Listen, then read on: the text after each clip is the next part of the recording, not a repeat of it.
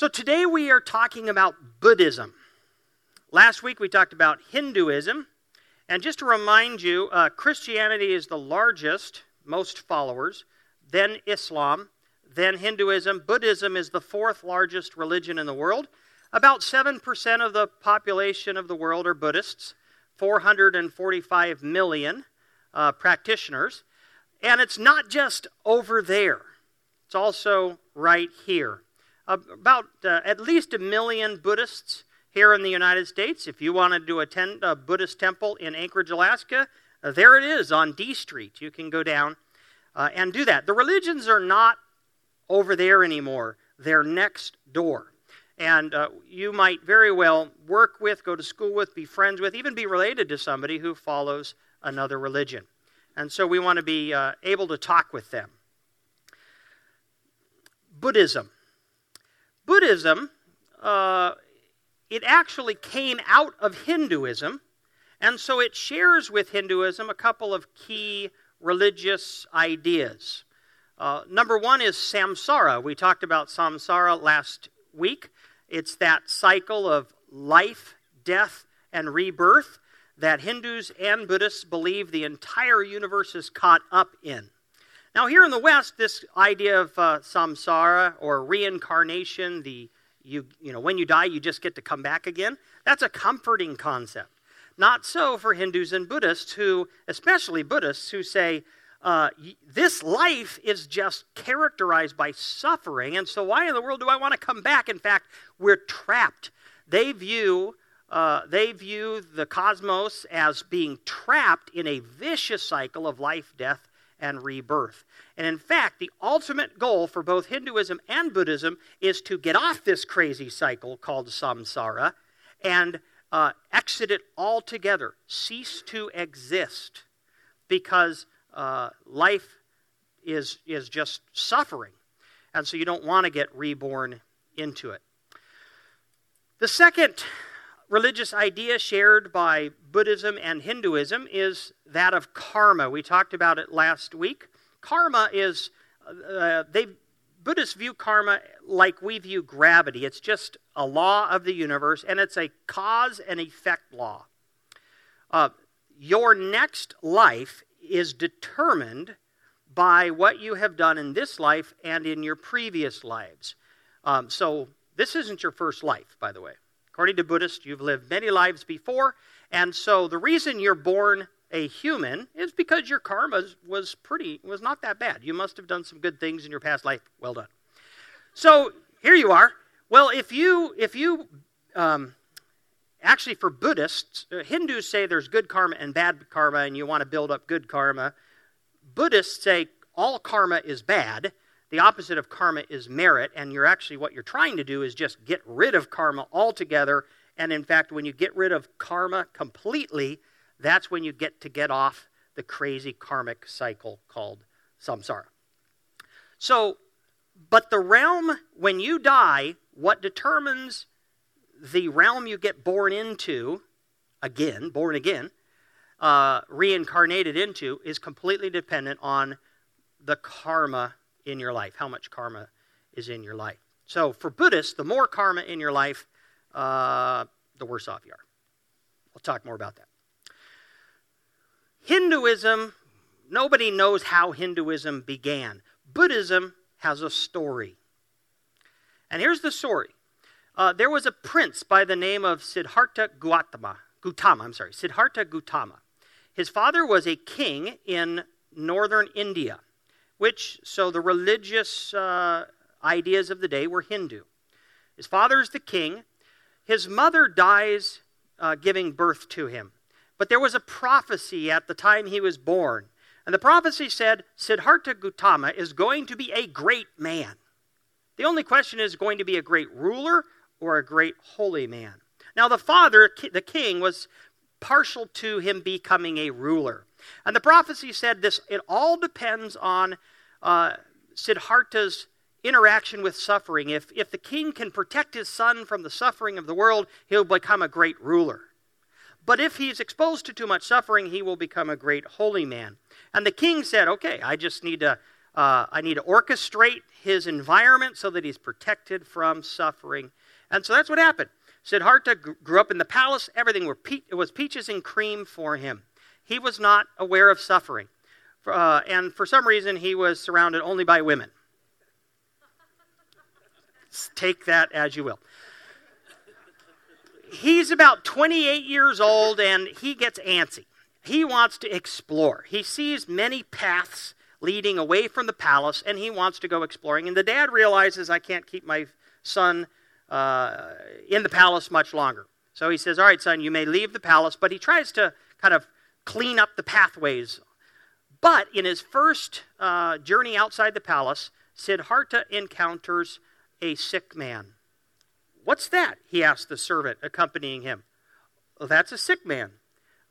No one is exempt from sickness. Second trip out of the palace, he encounters an old man. What's that? That's an old man. No one is exempt from growing old. Third trip out of the palace, he encounters a corpse. What's that? That's a dead man. No one is exempt from death. Fourth trip out of the palace, he encounters a holy man, an ascetic, a wandering guru. What's that? Oh, that's a guru. He's seeking spiritual enlightenment. Well, faced with encountering suffering in the form of sickness, old age, and death, and with recognizing the possibility of attaining spiritual enlightenment, this creates a crisis for Siddhartha Gautama. And at the age of 29, he renounces the palace and its pleasures. He abandons his wife and his son, and he goes off to become a holy man. For 6 years, he wanders around northern India, apprenticing under different Hindu holy men, gurus. But after 6 years of living an ascetic lifestyle, he is so thin that he said one time he went to touch his belly and he touched his spine. But he gave it up. He just said, all I can think about is how hungry and miserable I am, and this isn't helping me reach enlightenment. He takes some food, he sits under a tree, and he said, I'm not getting up from underneath this tree until I figure out how to get off this crazy cycle called samsara. It took him 49 days, but he got it. He had this epiphany, and it two things. Number one, he realized everything, absolutely everything in the universe is changing and impermanent. Nothing stays the same. Nothing lasts forever. That was the first insight. The second insight was this. All the suffering that we experience as humans comes from our desire for life to be other than it is. And so what he said is, if people will eliminate attachments, don't be attached to anything in this transitory, changing world.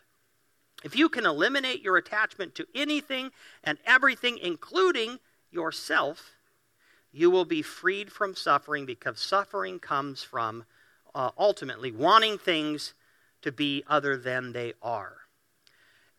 While he sat under the tree, when he came to this realization, he became the Buddha, which means an awakened one, an enlightened one.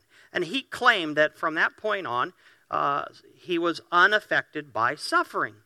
He lived until he was 80. He taught other people the secret to his success. And then at 80, he died from food poisoning. Someone had given him some spoiled meat. He ate it and died. Where is he? Good question. Talk more about that. Okay. Now, Buddhists have clarified much more than Hindus what happens to us when we come back, reincarnation. So Buddhists say, I have on the screen here, the wheel of life. Buddhists say that when you die, you will be reborn into one of 6 realms. Being a human is actually really good, because humans have the greatest possibility of eliminating karma and adding merit, achieving merit. The only better realm is here called the heaven or the God realm. Buddhists, by the way, do not believe in gods. When they talk about the God realm, what they mean are humans who have achieved enlightenment and as a result eliminated the karma in their world and gotten off the karmic cycle. You could be born as a demon if you have lots of karma, or as a hungry ghost, or in the hell realm. Animal realm's not that bad, unless you're a cat, because you're probably not coming out of that one. But here I want to show you this dog right here. His name is Kenai, and Kenai, I'm pretty sure, is going to be coming back as a human in the next life because she's pretty fabulous. She's pretty fabulous. Notice the center of the wheel. The center of the wheel are what are called the three poisons, and these are the things that cause karma: ignorance, greed, and hatred. If you can eliminate ignorance, greed, and hatred from your life, if you can completely eliminate it, you have no more karma, and when you die, you will not come back. You will cease to exist, and that is the goal of Buddhism. Nirvana means to blow out, like blowing out a candle. And the ultimate goal for a Buddhist is to cease to exist, to get completely off this crazy cycle of samsara. And so you want to eliminate ignorance, greed, and hatred. Now, what is ignorance? Ignorance is believing that anything in the universe is forever or stays the same, including yourself. Did you know that Buddhists deny the existence of the soul? They do not believe that there are such things as souls. They do not believe that the self actually is real. And so ultimate enlightenment comes when you actually get to the point where you no longer believe in yourself. So ignorance creates attachments. You want things to be other than they are. You are attached to things, and that creates greed and hatred. Why? If I want something, I get greedy for it. And if I want something, or if I'm attached to something, I get mad when it doesn't happen. So these are the three poisons. These create karma. You want to eliminate them in your life. And when you end your life, the less you have karma in your system, then the better chance you have of coming back into a better realm. What's the next slide? Yes. I said that we're going to examine every religion by answering 4 questions. What's the problem? What's the solution? What's the technique? And who are the exemplars? The problem for Buddhism is suffering. The world is characterized by suffering. How do we eliminate suffering? The solution is called nirvana, which means to blow out. Give me the next slide. I'm blanking here a bit. Yes. So the solution is to stop existing, to blow it out. If you get off the crazy stuff, if you stop existing, you will no longer suffer. By the way, for Buddhists, there is no other way to eliminate suffering in your life than to completely cease to exist. Now, what's the technique? Here is the big aha. One of the big ahas for the for the Buddha, Siddhartha Gautama. He said, eliminate attachment. Don't care about anything. In fact, he named his son Obstacle, which flows out of his religious idea, right? My son is an obstacle to my achieving nirvana because he's an attachment danger. He makes me want to be attached to him, and I've got to eliminate that. So, in fact, original Buddhism is called Theravada Buddhism, and it is a monastic religion because in order to practice it, you must withdraw from life and go into yourself and detach yourself from everything, even yourself. So it's a monastic religion. 30% of the Buddhists in the world are Theravada Buddhists, this monastic religion. There is, however, by the way, Buddhism, Siddhartha Gautama lived about 500 years before Christ, but about 100 years after Christ, a new form of Buddhism sprung up called Mahayana Buddhism. And it is 70% of the Buddhists in the world are Mahayana Buddhists. Go back one slide. And here is the difference. For the Theravada Buddhists, you achieve enlightenment on your own. It's self-reliance. You must eliminate through your own powers all attachments. And the way you do that is through actually you got to go back one more, through the Noble Eightfold Path. I'm not going to talk about it, but this is the strategy that Siddhartha Gautama put out for how to eliminate attachments. All right, next one. In 100 AD, there was a new idea, and it was this. And it was the theory of the Bodhisattva. The Bodhisattva, those are humans who have achieved enlightenment, like the Buddha, who delay entrance into nirvana. They remain in the pain in order to help the rest of us get to nirvana faster. And so the Dalai Lama is a Bodhisattva. He is the 14th reincarnation of the Bodhisattva of compassion. Did you know that? He probably didn't even know that until somebody told him. But yeah, he keeps coming back. He could cease to exist if he wanted to, but he remains on earth in order to help us. Now, these are not gods. They're kind of suprahumans, and they have magical powers, which is why people pray to the Dalai Lama and worship the Dalai Lama and hope, they revere the Dalai Lama, because that Dalai Lama, like all Bodhisattvas, have no karma, but they have this immense storehouse of merit. They're constantly building up merit, and merit, they can give you some of their merit, and it'll help offset the karma in your life. So at a minimum, if you pray to and worship and believe in a Bodhisattva, at a minimum, they can help you achieve a better reincarnation and possibly even help you sail off into nothingness. Oh, that's awesome.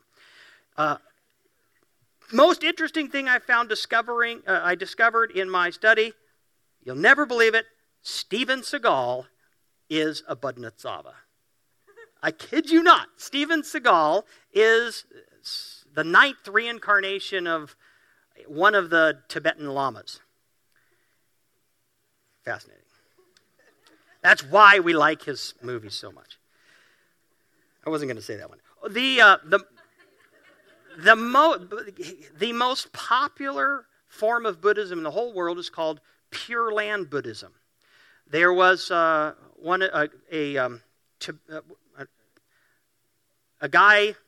monk, a Buddhist monk, who said, when I achieve enlightenment, I will use my massive merit to build a pure land in the West, and those who have faith in me, when they die, I will reincarnate them over here in my, I will give them enough merit so that they reincarnate in my pure land, which is like paradise.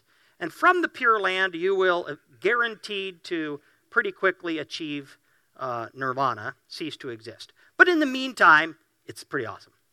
And so all you have to do is chant the name Amitabha Buddha.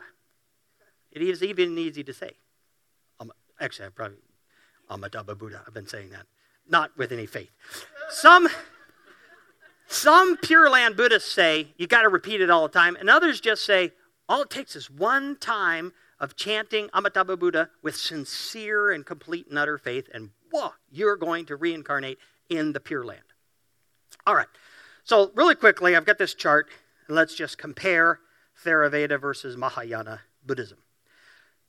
30% are Theravadists and 70% Mahayana. Liberation, according to the Theravadists, you achieve it alone. Mahayana, aided by divine power. It's not really divine, it's kind of superhuman power. View of God, Theravada Buddhists are completely atheistic. There is no God, they have no interest in God. Mahayana, they are pantheistic. They are Hindu-like in that sense. There is a God, but God is completely one with everything in the universe. Theravada Buddhism is dominant in Thailand and Cambodia. Mahayana Buddhism, dominant in Vietnam, Korea, Japan. The virtue of Theravada Buddhism is wisdom. You got to achieve this understanding of the world on your own. With Mahayana Buddhism, the virtue is compassion. Why? Because that's what's exemplified by the Bodhisattvas. They remain in the pain for the sake of others. The model, Theravada Buddhists, you have to be a monk. There are Theravada Buddhists who aren't monks, but all they do is help the monks and hope to achieve some merit by helping the monks. Mahayana Buddhism, the model are the Bodhisattvas, the saviors. Theravada, the ritual is meditation and study. Mahayana, it's petition and prayer. By the way, as you can probably see here, Mahayana Buddhism appeals to the layperson, the person who doesn't have the time to withdraw and go into the monastery, but the moms and dads and the people going to school. Because all you got to do is pray and you can still live life. Theravada Buddhist, the profession is monk versus layperson. Focus, Theravada Buddhism, it's you go inward. Mahayana, you go outward and serve other people in compassion. Theravada Buddhism, Buddha is simply a saint, and what they mean by that is an exemplary human. But Theravada Buddhists aren't relying on the Buddha to do anything for them, whereas in Mahayana Buddhism, they do. They're saviors. Okay, that all makes sense now, right? It took me a long time to get my head around this stuff. Let's now engage with Buddhism from a Christian perspective. First off, Buddhism's ethic of don't harm other people and do good deeds is admirable. And when you hear about the Bodhisattva, you cannot help but think about Jesus, right?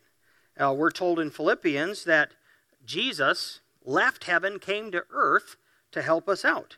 Philippians chapter 2, verses 5 through 8. Have this mind among yourselves, which is yours in Christ Jesus, who, though he was in the form of God, did not count equality with God a thing to be grasped or held on to tightly, but made himself nothing, taking the form of a servant, being born in the likeness of men, and being found in human form, he humbled himself by becoming obedient to the point of death, even death on a cross. I do find it interesting that Mahayana Buddhism, the concept of the Bodhisattva, did not arise until 100 years after Christ, shortly after Christianity came to India by the Apostle Thomas. I can't help but think that the idea of a Bodhisattva was sort of a Buddhist reaction to our Lord and Savior Jesus Christ. And, if you're talking to a Hindu and they're really into a Bodhisattva, say, hey, what about actually the Son of God? He's not a bad one. He can really help you out. Secondly, Theravada Buddhism's encouragement to kill all attachments. Basically, they say, nothing is permanent, nothing stays the same, therefore you shouldn't care about anything. It shouldn't matter to you. That doesn't create a better world. The most popular image, what is the most popular image of the Buddha? He's cross-legged, he's seated, he's meditating, he's into him, withdrawn into himself. That is the Buddha's response to the world's suffering. Withdraw into yourself. What's the most popular image of our Lord and Savior Jesus Christ? He's hanging on the cross. That's God's response to suffering. He sees our suffering, he leaves heaven, he comes to earth, and he takes our suffering upon himself to redeem us. Which ethic do you want animating your life in your society? In John chapter 15, verse 12, we read, "This is my commandment," Jesus says, "that you love one another as I have loved you. Greater love is no one than this, that someone lay down his life for his friends." We do not unattach ourselves from other people. We recognize their supreme value because they're created in the image of God and they are eternal creatures, and they're worth laying our own lives down for. And then finally, I want to say this to Buddhists. There's hope. Buddhism is fundamentally a hopeless religion. Buddhists are correct to interpret our world as being broken. It is broken. It's riddled by sin and the consequences of sin. But the conclusion they arrive at is there is no hope. The world is full of suffering, so the best you can hope for is to cease to exist. There's no hope of changing the world, of it getting better. All you got to make it your aim in life to somehow get off this existence. Cease to exist. That's their only hope. That's their best goal, is to cease to exist. Wow. Christianity says, yeah, this world's broken, but the God who created this world is going to fix it. He's going to destroy this world and make it new. And those who have put their faith in Jesus Christ, or who are in a relationship with him, they're going to get to live in that new heaven and that new earth where there is no more suffering forever, because that's what our Creator designed us for. Revelation chapter 21. Then I saw a new heaven and a new earth, for the first heaven and the first earth had passed away. This is the Apostle John. God gave him a vision of the future, what is to come. The sea was no more. And I saw the holy city, New Jerusalem, coming down out of heaven from God, prepared as a bride adorned for her husband. And I heard a loud voice from the throne saying, Behold, the dwelling place of God is with man. He will dwell with them, and they will be his people, and God himself will be with them as their God. And he will wipe away every tear from their eyes, and death shall be no more. Neither shall there be mourning, nor crying, nor pain any more, for the former things have passed away. There's hope. The gospel is good news. It's good news. And so to our Buddhist friends, we want to say, you know what? You don't have to give up on life. You don't have to make it your highest aim in life to cease to exist. Make it your aim in life to be in a relationship with the God who created you, because he promises that he's going to restore this world, take away the suffering, and we're going to get to live with him forever and ever and ever in paradise. I want to end with the story of Johann Trisanyaya. He lives in Java. Grew up in a Buddhist family. In fact, he was the president of the Buddhist youth group in his town. But he had an opportunity to, for free, attend a Christian school. And he thought, okay, I'm going to be there 3 years. It's not going to change me. It's merely going to broaden me. I can handle this. He begins to attend this school. And pretty quickly, it shakes him. Begins to challenge his fundamental view of the world. And he doesn't like it, and one day he leaves the school. Doesn't tell him why, he just goes home. And he's at home for 2 weeks. And then he said, I heard a voice tell me, go back to school. And I obeyed. Eventually he becomes a Christian. And this is what Johann says. In light of what we said about Buddhism, listen to this. What I found liberating in Christianity is that Christ has defeated the power of death through his resurrection. So there are no more endless cycles of birth and death in reincarnation. And it's no longer the law of karma that has power over you, but the power of grace through Christ's victory over sin, death, and the devil. Which religion sounds more appealing to you? Let's pray. Jesus,